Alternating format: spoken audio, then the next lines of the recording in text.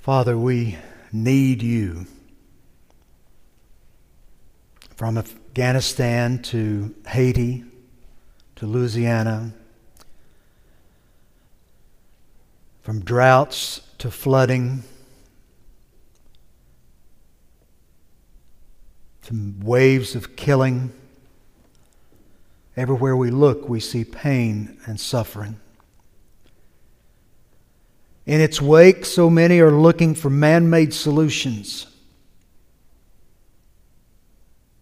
Lord, make your name known and your glory to abound. Draw eyes and hearts to you and only you. We are gathered to proclaim your glory, to worship you. Yet we all bring challenges, troubles, disappointments.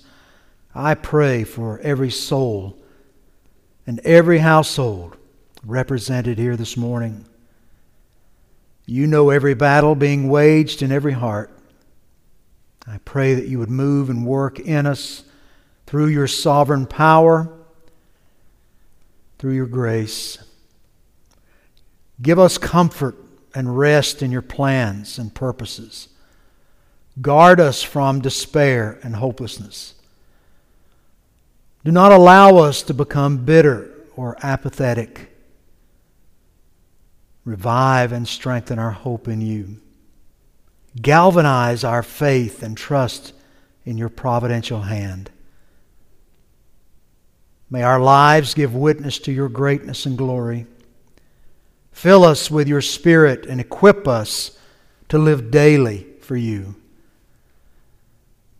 Give us the courage to say with Job, though you slay me, yet will I trust you.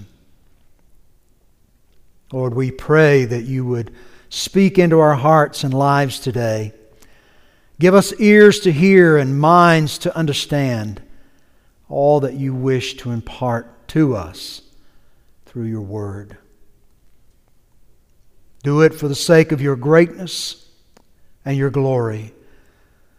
Do it for the sake of our edification, our sanctification, to become more conformed to the image of Christ.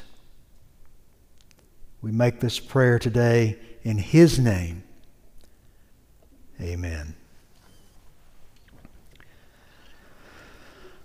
In late spring, I began formulating a preaching plan for the late summer and fall. Having spent much time this year in the Psalms, God convicted me that we all needed to hear what He has to say to us through the Psalms, to spend some time there together. So as I assembled the schedule, I had no idea week to week what life would bring, what we would encounter.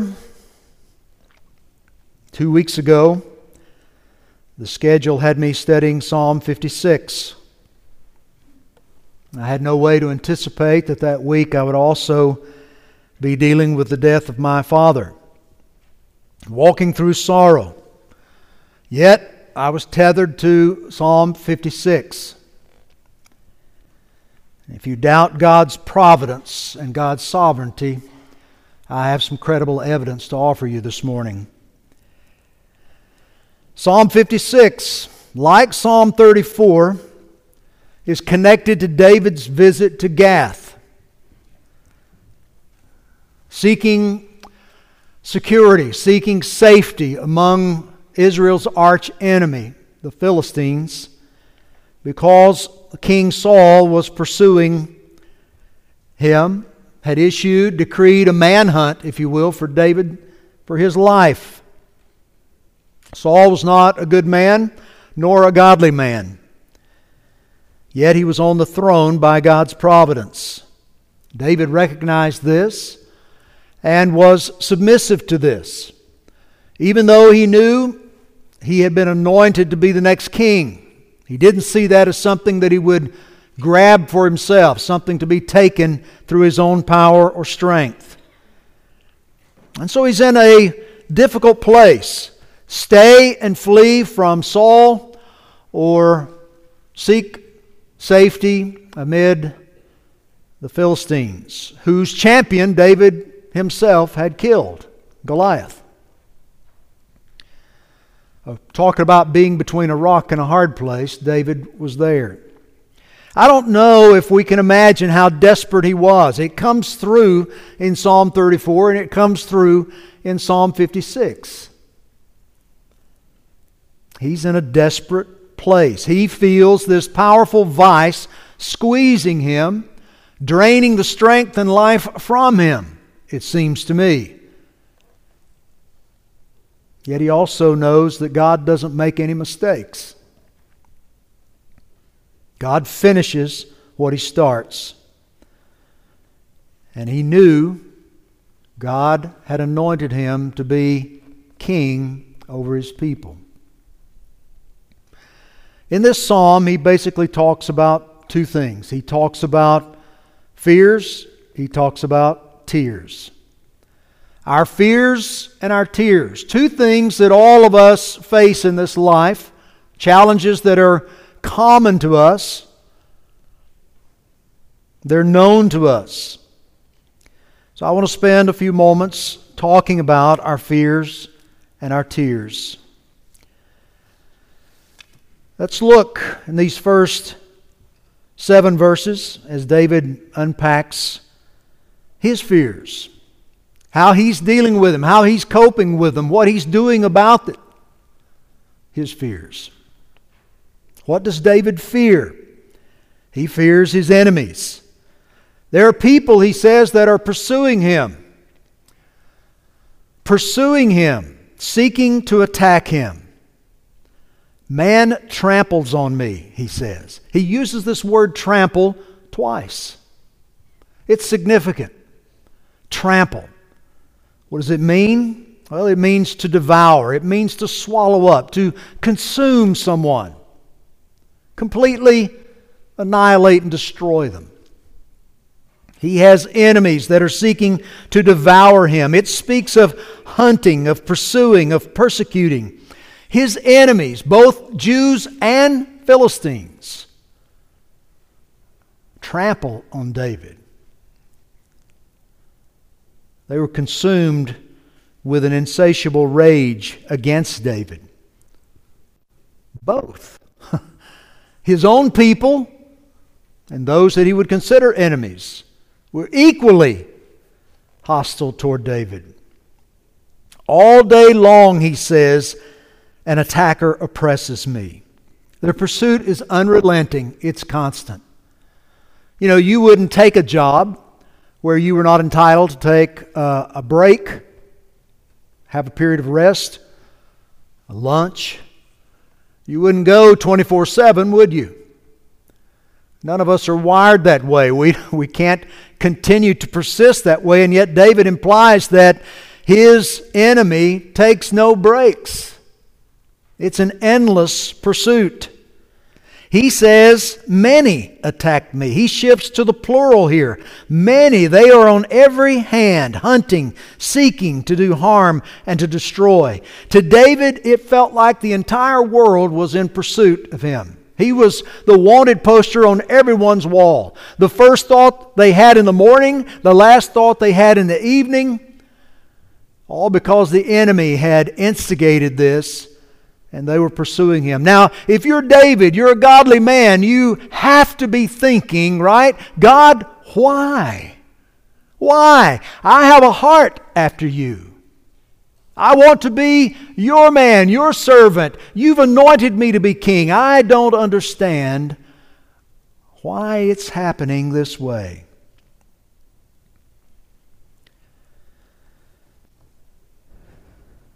To David, it was overwhelming. In Christ, Scripture tells us that we have an enemy that pursues us in an unrelenting fashion.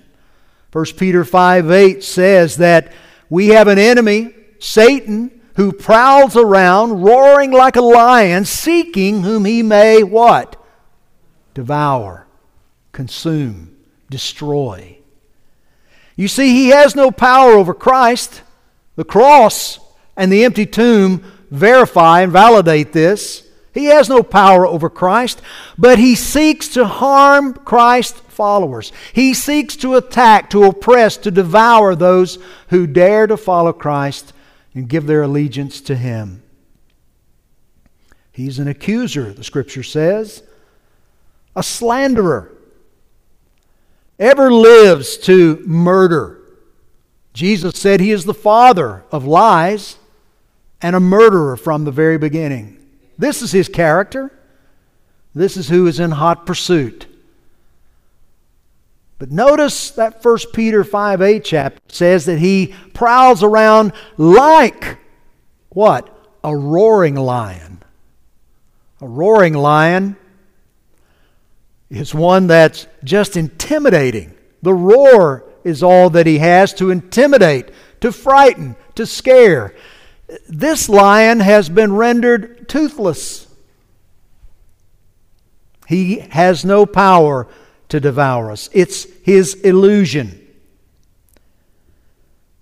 Even though he takes no breaks at what he does not rest at night, but continues to whisper in your ear.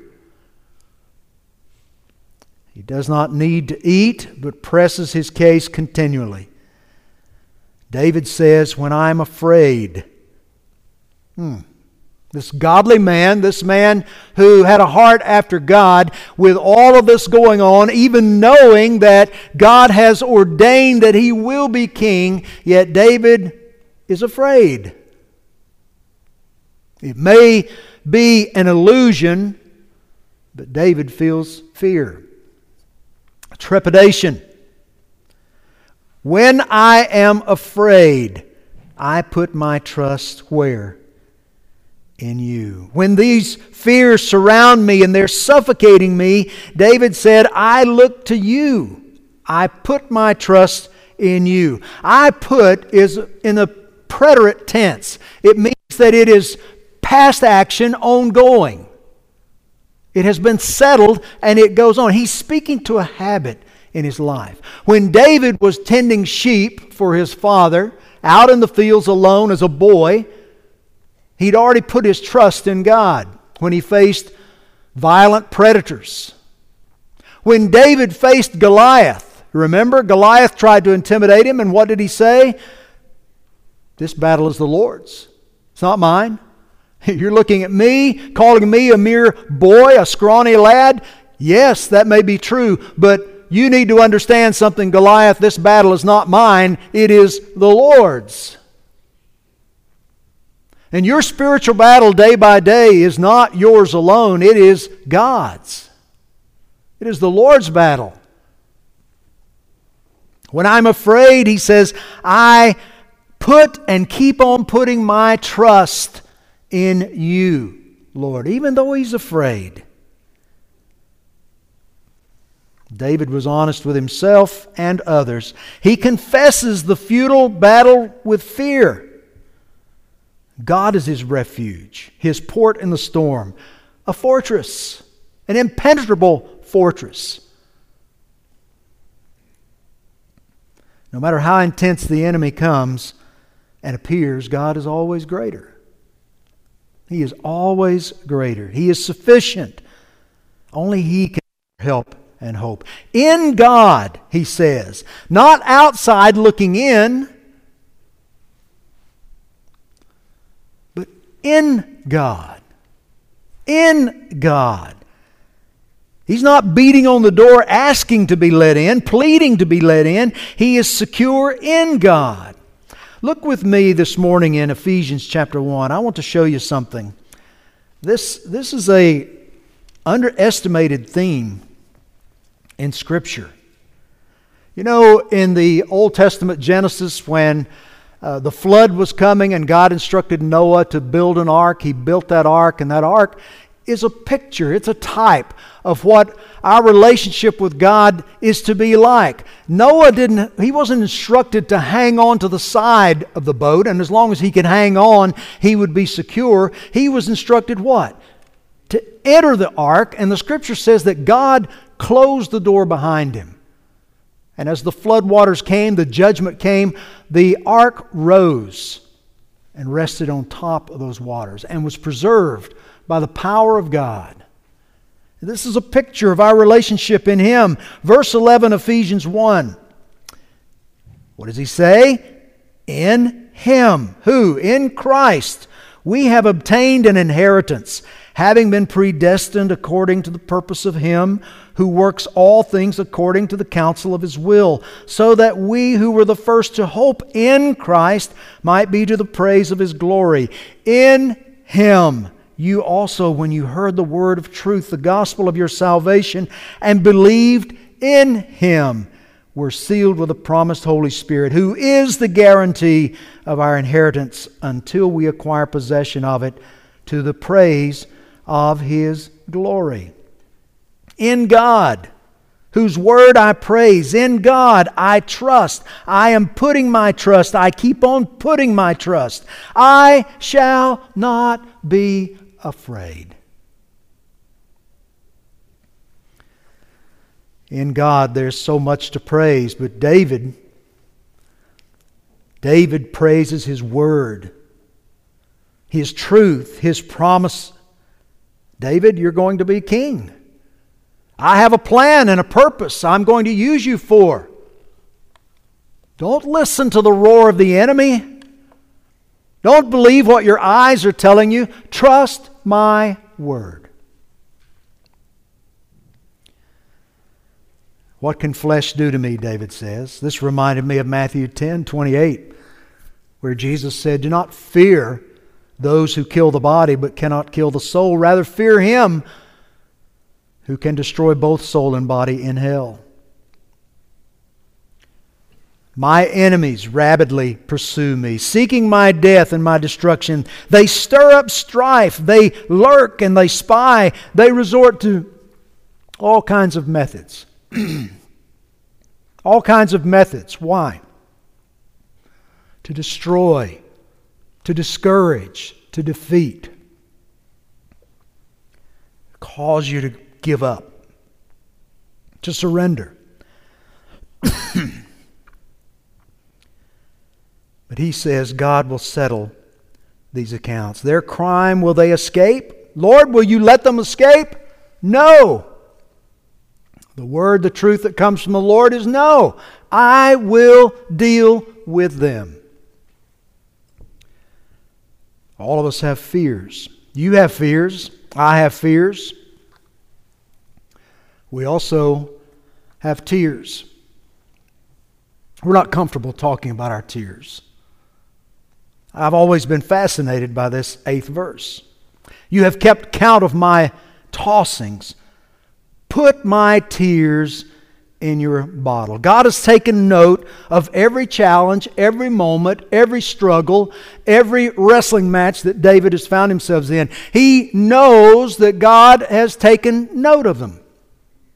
God is not somewhere far away, detached and unconcerned with what's going on in David's life, even though it feels to us this way. Sometimes we feel like we're going through difficult challenges all alone. But he says, I know you have kept count, carefully counted, recognized all of my tossings. Every challenge. His kindness never fails. His love always endures. Do we believe that today? It's hard to believe it, isn't it? It's easy for us to sit in church in the nice, cool, comfortable place that we are, behind the stained glass windows or the beautiful scenery around us, and to say, yes, I believe that. I believe that. I trust that's true. But when you're engaged in battle, when you're on the battlefield, and there's violence all around, spiritually speaking even, and the enemy is coming and attacking and oppressing, are you still as convinced that His love endures, that His kindness never fails? Look with me in Psalm 86. I want to show you a couple of passages. This is not the only place to look, but it is a place to look. I want to read these verses for us this morning. I want you to listen carefully to what David writes here in this prayer. This, again, is the theme that he must preach to himself and rehearse over and over and over. Psalm 86. Incline your ear, O Lord, and answer me, for I am poor and needy. Preserve my life, for I am godly. Save your servant who trusts in you. You are my God. Be gracious to me, O Lord, for to you do I cry all the day. Gladden the soul of your servant, for to you, O Lord, do I lift up my soul. For you, O Lord, are good and forgiving, abounding in steadfast love to all who call upon you. Give ear, O Lord, to my prayer. Listen to my plea for grace. In the day of my trouble I call upon you, for you answer me. There is none like you among the gods, O Lord, nor are there any works like yours. All the nations you have made shall come and worship before you, O Lord, and shall glorify your name. For you are great and do wondrous things. You alone are God. Teach me your way, O Lord, that I may walk in your truth. Unite my heart to fear your name. I give thanks to you, O Lord my God, with my whole heart, and I will glorify your name forever. For great is your steadfast love toward me. You have delivered my soul from the depths of Sheol. O God, insolent men have risen up against me. A band of ruthless men seeks my life, and they do not set you before them. But you, O Lord, are God. You are a God merciful and gracious, slow to anger, and abounding in steadfast love and faithfulness. Turn to me and be gracious to me. Give your strength to your servant, and save the son of your maidservant. Show me a sign of your favor, that those who hate me may see and be put to shame, because you, Lord, have helped me and comforted me. Psalm 59, verse 16 and 17. But I will sing of your strength. I will sing aloud of your steadfast love in the morning, for you have been to me a fortress and a refuge in the day of my distress. O my strength, I will sing praises to you, for you, O God, are my fortress, the God who shows me steadfast love. You have kept count of my tossings, David says, when I'm struggling and fearful and unsure and doubting is pressing in, you have been faithful. What a kind God, whose kindness and love is unceasing and proven. David says, put my tears in your bottle. Put my tears in your bottle. Tear. We don't talk about them very much. It's liquid, water, salty.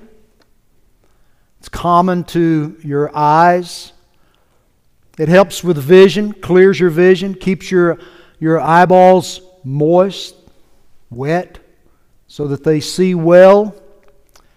It washes dust and debris from your eyes. Brings healing where there's irritation.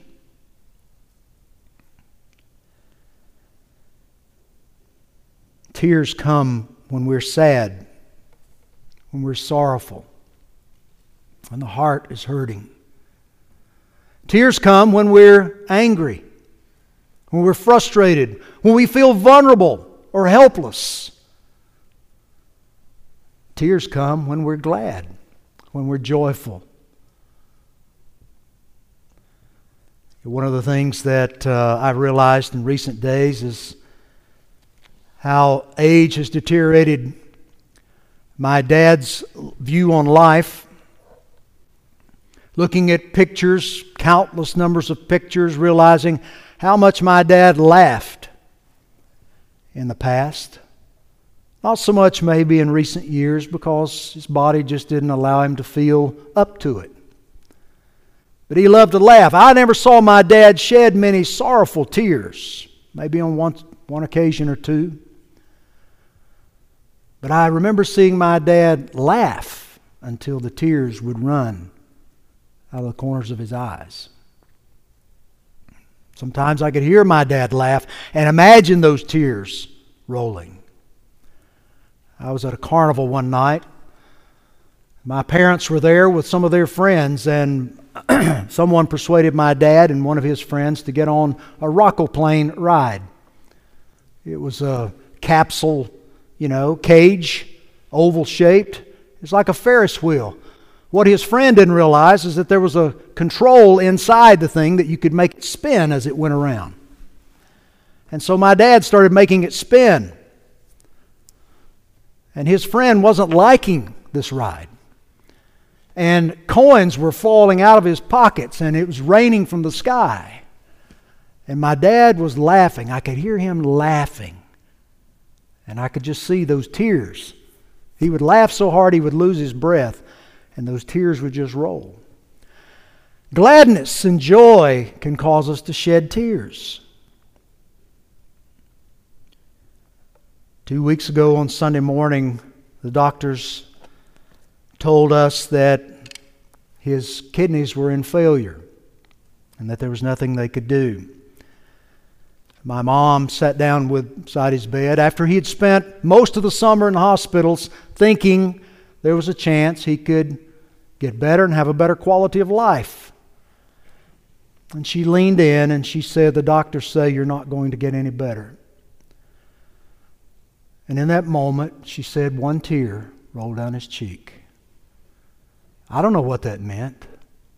Maybe it was a reality of the separation that's coming, the heartache and grief that it would cause.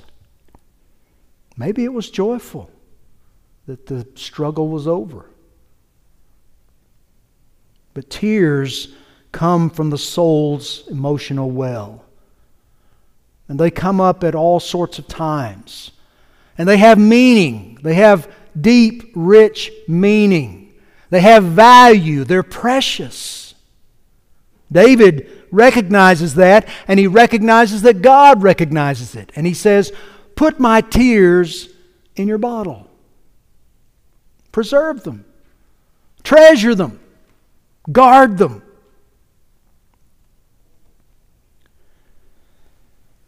When I was growing up, my grandfather, I was a frequent visitor to their house. I could eat dinner at my house and walk down to their house and eat dinner again. I had to eat things at my house I didn't particularly like, but when I went to my grandmother's house, I always got to eat what I wanted. Amen. That's right. But every time I can remember, from as early as I can remember, in the living room of their house, over one of the windows, there was a shelf that was built into the woodwork, and on top of that shelf was a bottle. It was an ornate bottle. It's black and had some fancy white design on the front and a white top. And I remember that bottle. If you ask me one memory of that house, it's always that bottle. I saw it every time. It was always there. Always. After my grandfather died, and then later my grandmother died, and everyone was scrambling and dividing up what they wanted, the memories they wanted, I said, "Can I have that bottle?" They said, "Sure. Why do you want this silly bottle?" I said, "The bottle doesn't have any value." But see, in that bottle, for me, are wrapped up a lot of memories.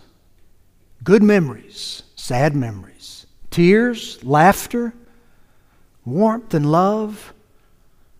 I associate it with being in her house, being in that living room, being with family. It was always there. And for me, all those memories are treasured up in that bottle. I have that bottle on the shelf in my office at home. And I still look at it almost every day at some point in time. And it brings those memories to mind one more time. I think David is saying, "Lord, all these things, these heartaches, the sorrows, even the gladness, the things that I anticipate once this fallen world has been dealt with and restored, all those things, put them in your bottle, treasure them, protect them, keep them safe." I need to be reminded of them. God considers our tears to be valuable. They're indicative of this broken world. They're reminders of the fallenness, of sin's curse and its effect. They remind us of the high cost of sin, the suffering, the pain, the death. And they're reminders of our desire to move beyond the curse and experience God's joy and peace and gladness.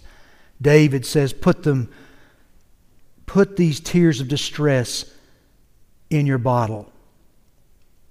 Now, something else that's interesting here. This word bottle actually means skin bottle. It's pointing toward those wine skins. In ancient cultures, they put valuable things in bottles. Perfume, oil, wine. You remember when Jesus was talking about wineskins? He said you don't put new wine in old wineskins, because the new wine, due to the fermentation, can cause those brittle, hardened wineskins, having lost their elasticity, can cause them to rupture, can cause them to tear, and you lose what's valuable in them. David says, Lord, put my tears in this wineskin. And as I studied that, I'm thinking it pointed me forward to the new covenant. That's what Jesus was talking about. The new covenant. Christ's gospel, His sacrifice, His shed blood, His resurrection. It's as if David is saying, take all these tears, all the reminders, all the evidence of what I've encountered in the past, the suffering that is this present world, and put it in your wineskin where the blood of Christ makes it new again. Brings healing and restoration. The old heartaches and distresses are no longer, in light of the gospel. Remember them all. Treasure them all. He condescended to come and eliminate them all. God is for us. God is for you in Christ. He takes your troubles, your heartaches, the devastating effects of the curse of this world, this fallen world, on our lives seriously. And He delivers our soul from death. I have delivered. God, you have delivered my soul from death. Yes, my feet from falling, that I may walk before God in the light of life. That's good news. That's good news. And it encourages our heart. There's one more thing I want to leave with you. One more thing coming.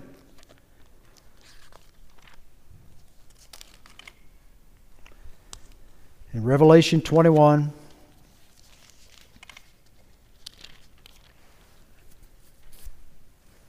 then I saw a new heaven and a new earth, for the first heaven and the first earth have passed away, and the sea was no more. And I saw the holy city, New Jerusalem, coming down out of heaven from God, prepared as a bride adorned for her husband. And I heard a loud voice from the throne saying, Behold, the dwelling place of God is with man.